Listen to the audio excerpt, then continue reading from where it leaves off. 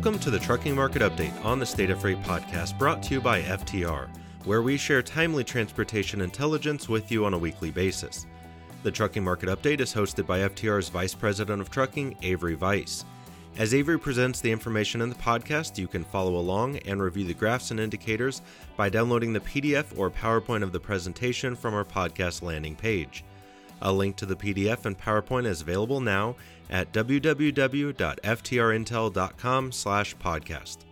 From there, you can also find past episodes and downloads for the Trucking Market Update, as well as the weekly Rail Market Update with Todd Ternowski and much more. That link again is www.ftrintel.com/podcast. Welcome to FTR's weekly Trucking Market Update. I'm Avery Weiss, Vice President of Trucking. This is episode 238 for the week of November 6th, 2023. Before we start, a reminder you can download a PDF with graphics related to this discussion at www.ftrintel.com/podcast. We start this week with some data related to trucking capacity, and we'll start with payroll employment. After recovering a large chunk of the jobs lost due to the yellow shutdown, payroll employment in for-hire trucking returned to its downward trend during October, according to preliminary data from the Bureau of Labor Statistics. Trucking shed 5,000 jobs seasonally adjusted in October, and BLS revised the earlier figures for August and September significantly, although those changes netted out to a difference of only about 1,000 jobs in the revised September employment figures. The latest estimate shows a drop of 30,700 jobs in August, followed by an increase of 13,400 jobs in September. Seasonally adjusted trucking employment was down 1.7% year over year, but was still 59,000 jobs, or 3.9% higher than the pre-pandemic month of February 2020. On a not seasonally adjusted basis, trucking employment was 92,900 jobs, or 6.2% higher in October than in February 2020. That is, of course, because October employment in trucking is almost always stronger than February employment in trucking. More granular figures for trucking lag by a month, so are available only through September. Given the hit to LTL employment from Yellow's failure, the key question was how much of that lost capacity would the LTL sector regain. The latest BLS estimate puts the loss of LTL jobs in August at 25,000, which implies that potentially several thousand Yellow employees might have been snapped up immediately by other carriers. In September, LTL added 4,200 jobs seasonally adjusted. Therefore, LTL employment in September was still about 20,800 jobs, or 7.8% below the level immediately prior to the Yellow shutdown. General freight truckload saw little change in September, ticking up just 700 jobs. Despite weak freight, truckload payroll employment is a mere 6,200 jobs, or 1.1% below the all-time high in May. Truckload is 32,600 jobs, or 6.3% ahead of February 2020 levels. Employment in long-distance specialized trucking continued to fall, as it has been down for the last 3 months. Specialized trucking is 6,800 jobs, or 4.9% below pre-pandemic levels. One of the reasons payroll employment in truckload is so strong is the increased availability of drivers who have been displaced by failures of very small carriers, and that brings us to the second set of capacity-related data this week, changes in the for-hire carrier population. The number of for-hire trucking companies exiting the market is rising, while the number of new carriers authorized is falling, according to our analysis of Federal Motor Carrier Safety Administration data. After a minuscule easing of net revocations of trucking authority, that's total revocations minus reinstatements, that occurred in September, net revocations rose by more than 1,000 in October to more than 7,400, and that's the highest level of net revocations since May. The data FTR tracks lags market conditions because of the time required for a final revocation to take effect, and that means the increase in revocations in October likely reflects, at least in part, the surge in diesel prices that occurred starting in late July. If that is in fact the case, then the November data also likely would show a larger number of revocations than we were seeing in the summer. As carrier failures rise, new entry is falling. In October, FMCSA authorized close to 4,900 new for-hire trucking firms. That's down about 300 from September for the fewest newly authorized carriers since June of 2020. New entry has been propped up by multiple factors, such as improved capacity management technology by brokers and the attacks on the leased owner-operator model, such as, of course, California's AB5 law. Even with those upward trends, that segment of the market appears to be gradually normalizing due to hostile market conditions.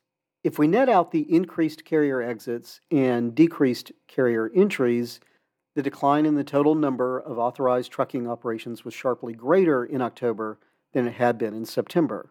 The for-hire carrier population fell by nearly 2,600, which is the largest drop since May and the third largest decrease on record. By the way, a quick plug for FTR's premium subscription to Trucking Update, which is our monthly report on trucking, and its database. And that database includes all of the data that I've just talked about going back to 2000. If you're interested, go to ftrintel.com. Okay, let's talk about diesel prices, which were down for the second straight week. The national average price of diesel fell 8.8 cents to $4.36.6 a gallon during the week ended November 6th, and that's a week after falling just over 9 cents. Prices were down in all regions, ranging from just 1.4 cents a gallon in New England to just over 16 cents a gallon in the Rocky Mountain region. Meanwhile, crude prices are still relatively stable, under $85 a barrel. Okay, let's talk about the spot market for truck freight during the week ended November 3rd, which is week 44 of the year. Spot rates for refrigerated equipment reflected seasonal strength in the latest week, but dry van equipment is not yet showing any signs of typical holiday gains. Broker-posted spot rates in the truck stop system during the week rose for only the second time since the end of August, as a sharp increase in refrigerated spot rates offset small declines in flatbed and dry van. All three segments saw stronger load postings, but refrigerated greatly outpaced the others. Okay, let's go deeper. We'll start with rates. The total broker-posted rate increased just over a penny after easing by the same amount during the previous week. Rates were about 10% below the same week last year, about 4% below the 5-year average. Total market rates are moving in line with seasonal expectations, as flatbed rates are holding up a little better than expected, while dry van rates are not yet showing seasonal gains. Dry van spot rates eased 0.7 cents after rising just over a penny during the previous week.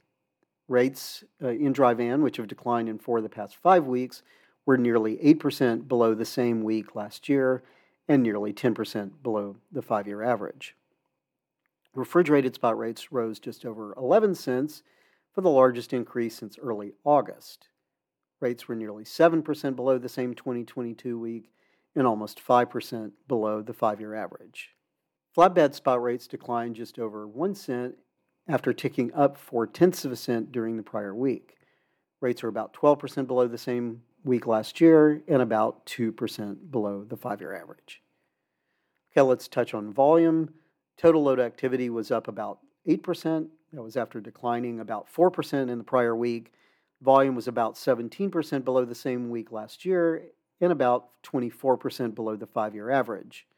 Volume was up in all regions. Dry van loads increased 9% and were up in all regions, but just barely so on the West Coast.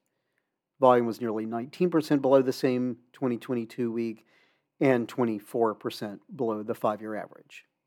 Refrigerated loads jumped nearly 25%, and volume was up in all regions. Load volume was about 10% below the same week last year and about 25% below the 5-year average for the week.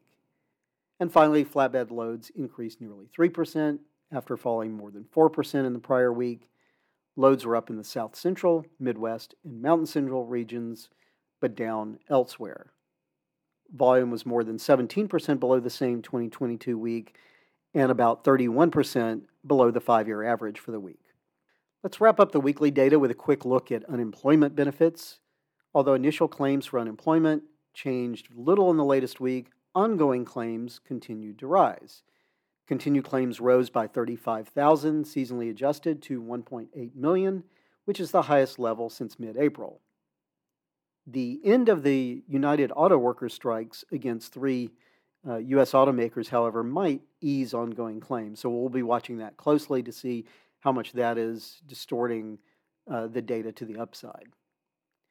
Most of the rest of the podcast is about the labor market. So let's address the one key indicator that isn't.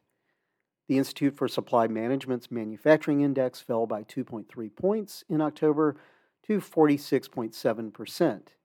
The ISM indicates that manufacturing has been in contraction for a full year. In the index, 50% is the threshold between contraction and expansion. The index's components that most directly affect freight transportation weakened in October.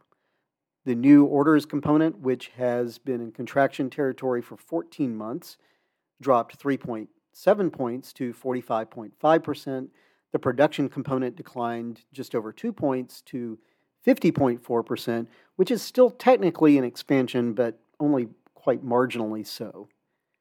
As production continues to outpace orders, at least slightly, another concern for freight demand going forward lies in manufacturing backlogs. The backlogs component weakened only very slightly, but it was the weakest component of the entire ISM index. Okay, let's get into the job market, starting with job openings. The number of unfilled job positions in the U.S. ticked up 0.6% in September to 9.55 million, although that increase followed a downward revision to the initial August estimate. The result was that job openings were marginally weaker in September than what we thought they were originally in August. Although job openings were down nearly 21% from the record 12 million back in March of last year, they are still nearly 37% higher than they were in February 2020. Finally, this week, let's talk about the Employment Situation Report, or what is more commonly called the Jobs Report. The U.S. economy added 150,000 payroll jobs, seasonally adjusted, in October. That's the second weakest month-over-month increase since the end of 2020, according to the preliminary Bureau of Labor Statistics estimates. BLS also downwardly revised August and September payroll employment estimates by a net of 101,000 jobs. Other employment metrics were slightly more negative as well. The unemployment rate ticked up to 3.9%, and the labor participation rate edged down to 62.7%. Before June, the economy had added no fewer than 217,000 jobs, seasonally adjusted, in any month since the end of 2020. However, monthly job growth has been 165,000 or fewer jobs in 3 of the past 5 months. That included just 105,000 jobs added during June. We need to recognize, though, that special situations have distorted payroll employment figures considerably recently. For example, the 35,000 job drop in manufacturing during October, that's the largest of any sector during October, was due almost totally to a 33,200 job loss in motor vehicle and parts manufacturing. And that loss resulted primarily from the recent United Auto Workers strikes. Although the strikes did begin in September, they occurred after the BLS data collection period for the month, which occurs in the middle of the month. Another special situation that's closer to home for people listening to this podcast, and one that we've already touched on briefly in the podcast this week, is the shutdown of Yellow Corporation, which was a notable hit to August payroll employment. Not only was October job growth not that strong, but the growth was heavily concentrated in just 2 sectors. Private education and health services added 89,000 payroll jobs, seasonally adjusted, mostly in healthcare. Government employment rose by 51,000, which was led by a 38,000 job increase in local government jobs. Construction added 23,000, and professional and business services added 15,000 jobs. Aside from manufacturing, the largest decrease in jobs was in information. Financial activities employment was down by 2,000, and trade, transportation, and utilities eased by 1,000, due mostly to decreases in warehousing and storage, as well as the drop in trucking that we've already discussed. Warehousing and storage had 11,400 jobs seasonally adjusted. That's the largest decrease in that sector since November of last year. Couriers and messengers employment, or what we call parcel and local delivery, was up modestly. Okay, let's recap some key takeaways for the week. For hire trucking, had 5,000 jobs in October. Trucking company exits increased in October. Diesel prices fell again in the latest week. Refrigerated spot rates rose sharply. Continued jobless claims are the highest since October. The ISM Manufacturing Index deteriorated. Job openings changed little in September. The U.S. added 150,000 payroll jobs in October. The unemployment rate increased to 3.9%. And the UAW strikes depressed the job opening or job growth figures for October. Next week is shaping up to be a bit light. We will talk about data from the Drug and Alcohol Clearinghouse, international trade in goods, and inventories and sales in the wholesale sector. Plus, we'll recap the week in diesel prices and the spot market as usual. That's it for FTR's Trucking Market Update, episode 238 for the week of November 6, 2023. Thanks for listening, stay safe, and we hope you will join us next week.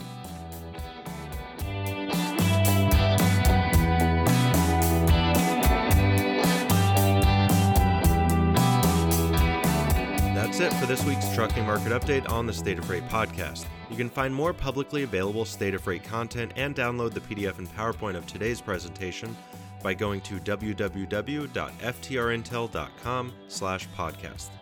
FTR is the leader in freight transportation forecasting in North America, providing consistently reliable reports for trucking, rail, and intermodal transportation, as well as providing demand analysis for commercial vehicle and rail car. For more information about the work of FTR, visit www.ftrintel.com or call us at 888-988-1699 to find out which publications will best support your business.